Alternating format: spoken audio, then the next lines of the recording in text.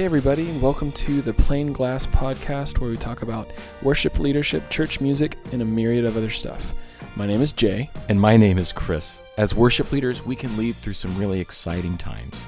Special seasons and services or events, they can be very invigorating, but there are other aspects of our work that can be very mundane. So today we want to talk about that, dealing with the mundane. But first, we're going to begin with a quick recap of a recent Sunday. You ready, Jay? Let's do it.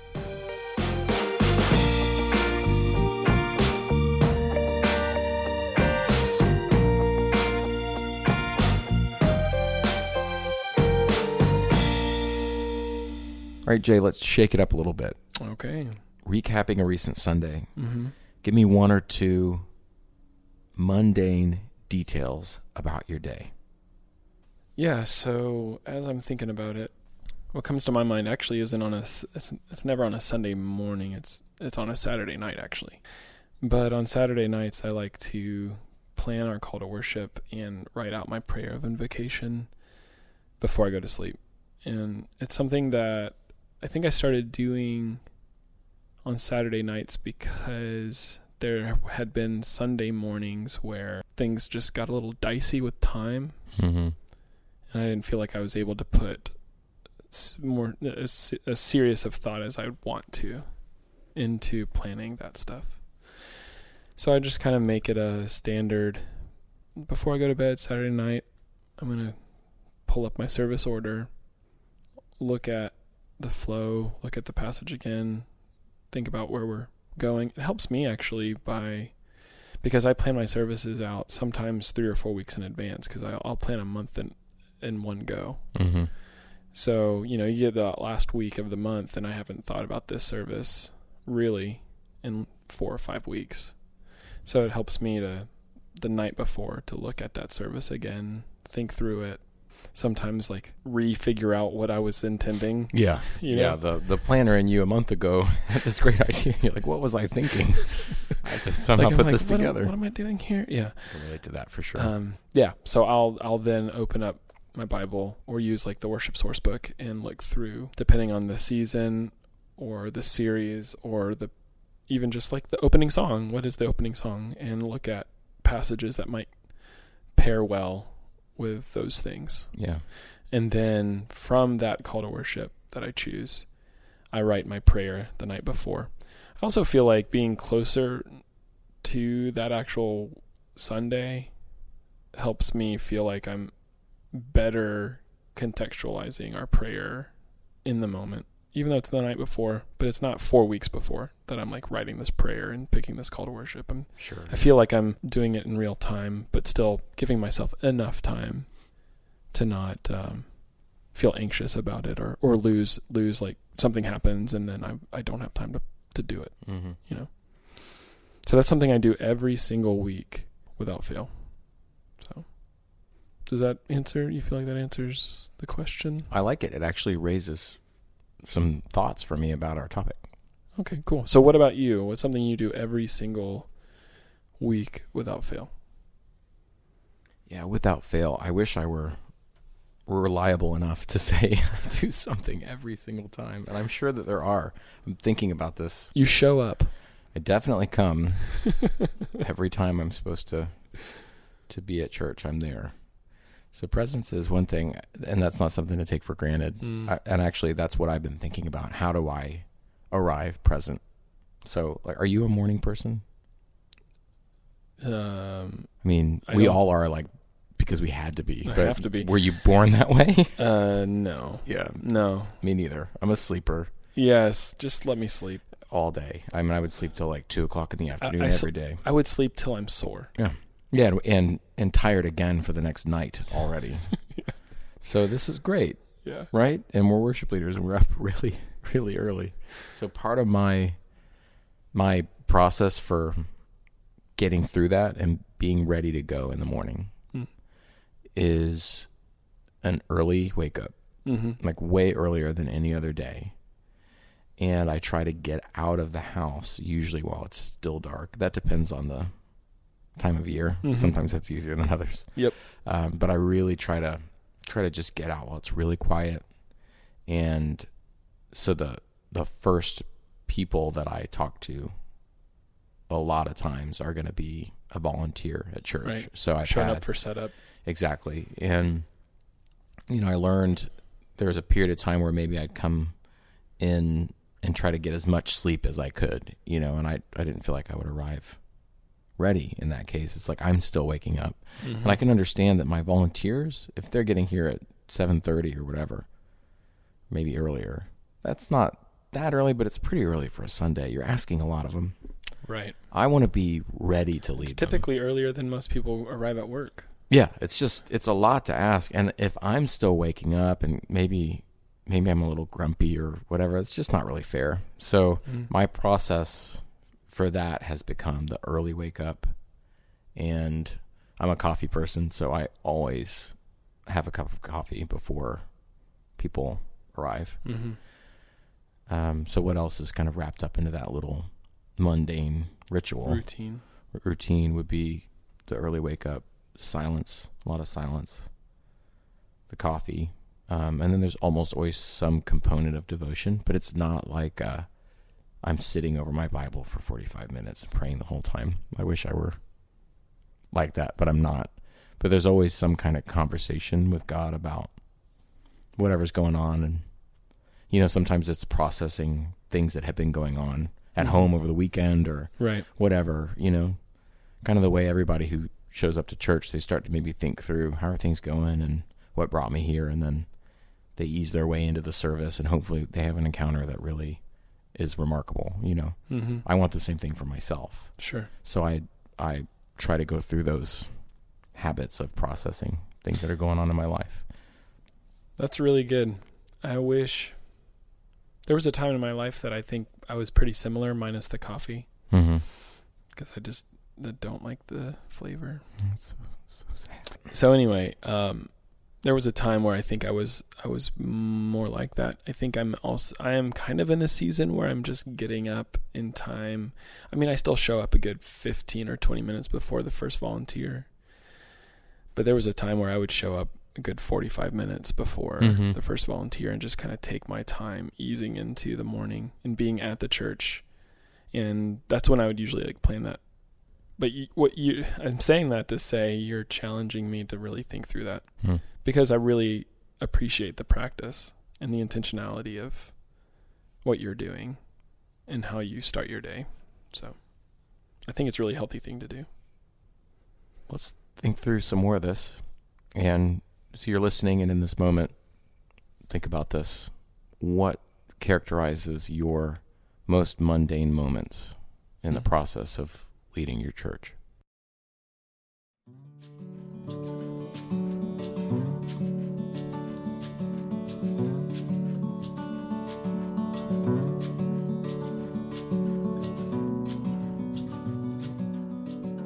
Like our last segment kind of addressed in what we talked about in the openers, talking about how do we as worship leaders operate in a healthy way week in and week out? How do we keep things fresh, or should we try to keep things fresh, or what does that even look like when we have to do these tasks every 7 days? We're doing that service again, and we may choose different songs, or we may choose different scripture passages, but the act of what we're doing is essentially the same every single week.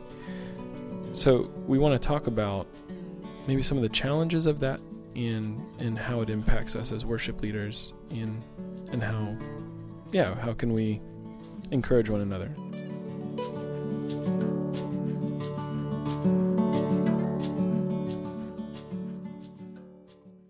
Chris, how about you start us off a little bit here, get the ball rolling. Can you share when you felt like your weeks are just kind of, what's the word I'm looking for? Like I call it the doldrums. Doldrums, that's it's what like you called it. Yeah. You're just kind of trapped in this repetitive motion, like you're being tossed around the cycles of a wave, or the tide going in and out. Like, how do you fight for maintaining kind of being refreshed or whatever through that?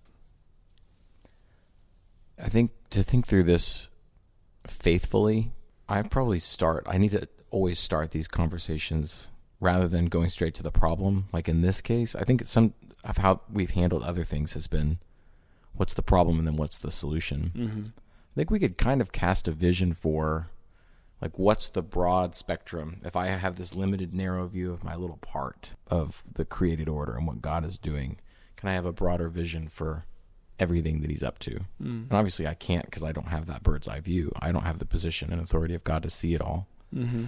I take a lot of comfort, though, in even just those little natural analogies that I provided. Mm-hmm. You know, the tide. I mean, it doesn't tire of coming in and going.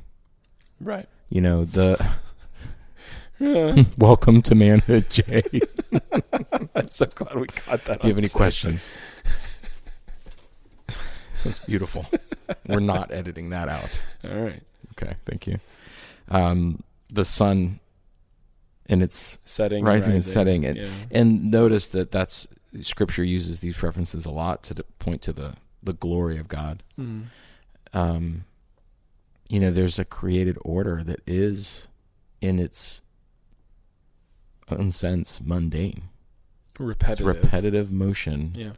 But it all has a purpose and a meaning. So, you know, for my heart to not get kind of dull, I have to go back to those simple examples in Scripture of just consider the birds.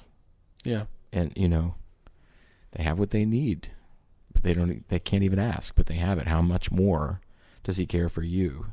So these simple, natural comparisons are really helpful for me. Mm-hmm. I also like to think about Jesus and his life. You know, we have these little vignettes of his life, mm-hmm. and then we've got quite a bit from the 3 years or so of his ministry, right? Yeah. But he was mid-30s by the time he was crucified, or early 30s. So what about all the rest of the time before? Right. And this is one of the things that I've talked about with my team kind of off and on, but just considering him as an apprentice to Joseph, mm-hmm. becoming a carpenter. And I know you do woodworking, so actually this would be interesting if you can, Jay, if you can speak into this at all, but just that repetitive act of becoming good at something. Yeah. He would have had to really commit his whole self to apprenticing in that role. Right. Now, the Bible doesn't make a strong case for Jesus being an exceptional craftsman, as far as I know, but that would have been a lot of his time. Sure. And there's not a lot of treatment of that. But I think that that's a major part of his testimony just as a human being, that he devoted himself to a craft and to a trade. So that's another, just a little kind of a nuance, but a lens that I like to look at some of the most mundane things through, is that he's our ultimate example as someone who, yes, he ultimately was obedient unto the point of death, but we also have all these years of being perfectly honoring of his parents. Yeah. And we all know that's a long road. Yeah. You know, and being a craftsman. So, sort of some of my beginning thoughts. If we turn this thing upside down, the big picture, kind of the arc of it, do you have anything to add to that? I like to think of our Sunday morning services as a bit of a rehearsal. Like every Sunday we are practicing what we will be doing for eternity. Yeah. Like it reminds me of Revelation 5. I looked and I heard around the throne and the living creatures and the elders the voice of many angels, numbering myriads of myriads and thousands of thousands, saying with a loud voice, "Worthy is the Lamb who was slain to receive power and wealth and wisdom and might and honor and glory and blessing." And I heard every creature in heaven and on earth and under the earth and in the sea and all that is in them, saying, "To him who sits on the throne and to the Lamb be blessing and honor and glory and might forever and ever." And I feel like that picture it's a picture of what we will be doing at the end of all things, but for eternity we will be worshiping God and saying, "Worthy is the Lamb who was slain." And so when we get together on Sundays on this side of heaven, we are practicing for that. Yeah. And I think that when you put it in that kind of picture, I don't think it's mundane to think of it that way, that we get the opportunity to, in this moment, do something that we will more fully do for eternity.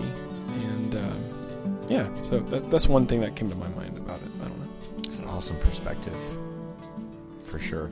Yeah. And you know, sometimes that's enough to just shake you out of A lot of times that's what the call to worship is. It's like, let's come together and let God remind us that he's the one enacting this and initiating it, right? Yeah. Like he calls us out of the mire and muck of mundane life to remind us, I have called you for a glorious purpose. Yeah. So that's a really good reminder for me too.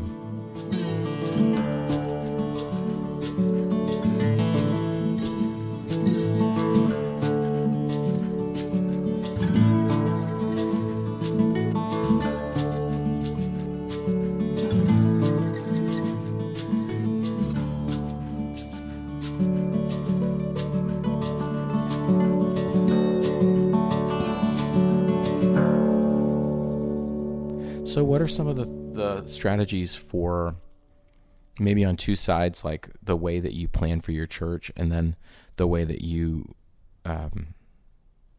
build your life or structure your time in your life? What are some strategies then for trying to keep that in view, both for yourself and for your church? So as I'm thinking about preparing a service for the church, in trying to keep it, I'll just say, kingdom-minded, I have to go back to God's word. That, that could be the passage that we're discussing that week. Or maybe there's a secondary passage that I want to share in addition to the preached word that will happen somewhere in the service. But I remind myself that God's word is alive. And it is powerful, and it changes lives. And even though we've sung these songs over and over again, or it just feels like the material itself that we're doing as far as music doesn't feel new and fresh, we can trust in God's word to impact our lives in a myriad of ways, in a myriad of times, like at different times of our lives, because it's alive. And so I can trust that as I'm planning. And I can look to the passage, and this probably might have been off mic, but we talked about like context and culture and what have you, and being aware of your church. And I think so taking God's word, thinking about it in light of where our church is at right now. Yeah. In how this passage, maybe the preached word combined with the music, can serve our church the best way this week. In light of our continued trajectory of wanting to grow in Christ-likeness. But how does the scripture passage we're looking at, and how does the music that we're trying to pair up with all of this serve our church today in the families that are dealing with, any number of situations within the body of our church, or maybe even the church body as a whole is dealing with something as a community that we want to be sensitive to. You want to be aware of that and have, not necessarily, that doesn't shape. You're not, you don't want what you're doing to be completely tossed around by current events. Of course. Right. But a sensitivity to that. That's, to me, that's like an other-mindedness, like considering the needs of others above my own.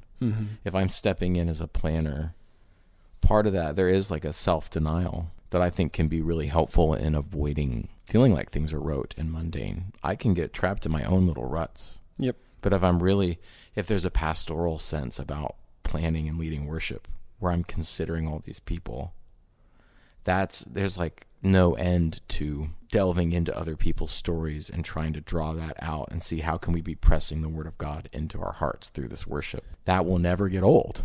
Yep. You see what I'm saying? There's that's what I hear in that is an other focus, which is a huge resource for anybody. I mean, if you want to kind of help dealing with your own problems, help other people. Focus less on yourself and others. That's just a very practical, the world would say, this is a great way to deal with your problems. The scriptures say this is the way the Christian should view other people higher than themselves. Yeah. It's good. And so earlier you talked about the gospel, not necessarily just the gospel, but the end game is unhindered worship in heaven forever. Yep. And we have these little pictures in the scripture where we see into a window into what that's going to look like. And we know that we're being prepared for that. One of my resources for not letting things become rote or stale is actually sticking to a pretty strict pattern. So it's kind of upside down. And we've talked about this some, but we've never really drilled down into like a service order necessarily. Sure. And in the future, we do plan to do some specific episodes where we talk about different aspects of the worship services and why each one is important. But my planning always has a little bit of a gospel shape and a gospel narrative. Yeah. Where each aspect of the service serves a purpose that together, along with the sacraments and with the proclaimed word in the sermon, in addition to other places, that there's this really heightened sense and an awareness of what the gospel is and how it's shaping us. So I try to really spend time in that process of looking through the liturgy and fleshing that out. Yeah. And I find that to be, we actually plan our call to worship ahead of time, and it's printed because we print everything ahead of time. Yes, that's printed right. on Thursday. So all that has to be done. So my process for coming up with the call to worship and the invocation, I don't usually do the invocation, but it's a little bit different. But there's a similar approach to it for me. It's just on a different day. So that's when you said that earlier, it immediately sort of sparks my planning process for the whole service. Yeah. So we've discussed this big picture perspective of worship as it is in heaven, at least to the best of our ability. That's this goal. And then drill down into some of the strategies. One of those being that we let the gospel and just the word of God itself saturate and try to penetrate every aspect of what we do. The fact remains sometimes it feels like another week. Or there's that thing that's really hard and just really mundane. Where do you find yourself struggling with that? Yeah, so, we talked about trying to plan services that are heaven-minded, kingdom-minded, looking towards that eternal worship service. And I don't want to give the impression, I hope I haven't given the impression, that when I plan our services that I find myself in, if you're thinking like this cinematic vision of me in a monastery, on my knees in silence for hours as I'm holy fire, gleaning. Just a perfect focus on. Right. It's usually not like that at all. I mean, it's never like that. Usually it's not. It's never like that. I don't live near a monastery. But so it is often, I think, the struggle that I have to maintain this heaven-minded view is often caused by just simply time. So I find myself, planning services while also looking at my watch saying, oh, I gotta pick up my kids in 30 minutes. Or, something happened earlier in the day that squished my time more, and I have to then go to this meeting with this worship team member, and I only have this a little bit amount of time to plan this service. And I find myself not thinking about the heaven-minded things because I get so focused on just getting the job done. And I think that's the biggest struggle for me. And I think that's one of the biggest causes of this feeling of it being mundane is because of that struggle with packed schedules and time. And I don't mean that we need to have hours of silence. I think the Holy Spirit can work and he does work even in my deficiencies of time. Yeah. But I do think that I should give it more space than I do sometimes. And I need to build that in better if I'm going to fight the feeling of this being mundane. So what about you? Definitely relate to that. There's my personal experience going from single to just married and then to having children. I can chart sort of a trajectory of what a Sunday looks like. And it seems like the stress level just builds and builds. And it's nothing against my family by any means. Sure. And We're actually, in a just different season of life. It is. And I think I just have eyes, I have new eyes, older eyes, hopefully wiser eyes, but just, I recognize they're beautiful eyes. They're gorgeous.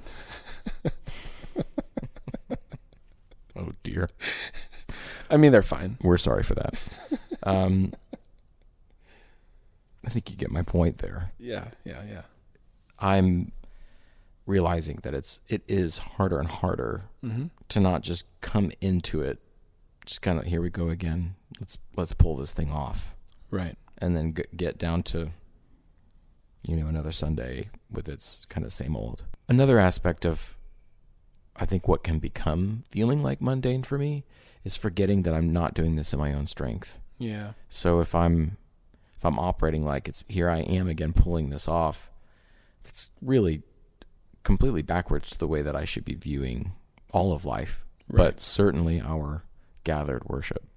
So if I don't come in asking God and expecting God to do things, if I just come in being expected of, it's upside down. Yeah. And it makes no sense, but I will, if I'm not really thinking about it, that's where I end up.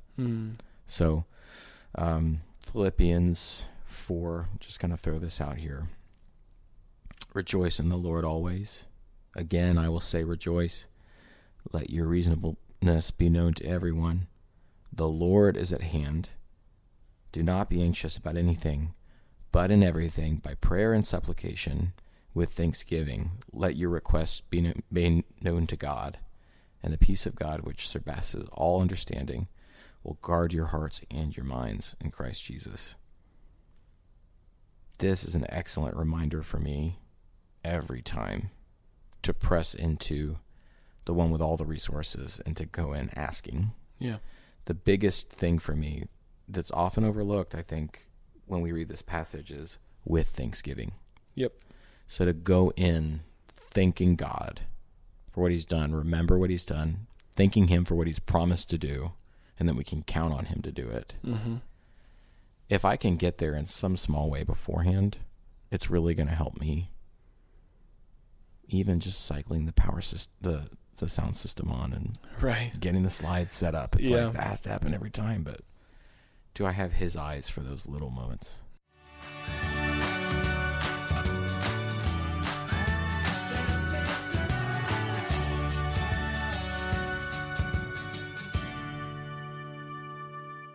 For this week's song review, we're going to take a look at "O Come to the Altar," written by Christopher Brown, Wade Joy, Stephen Furtick, Mac Brock. This is from Elevation Worship.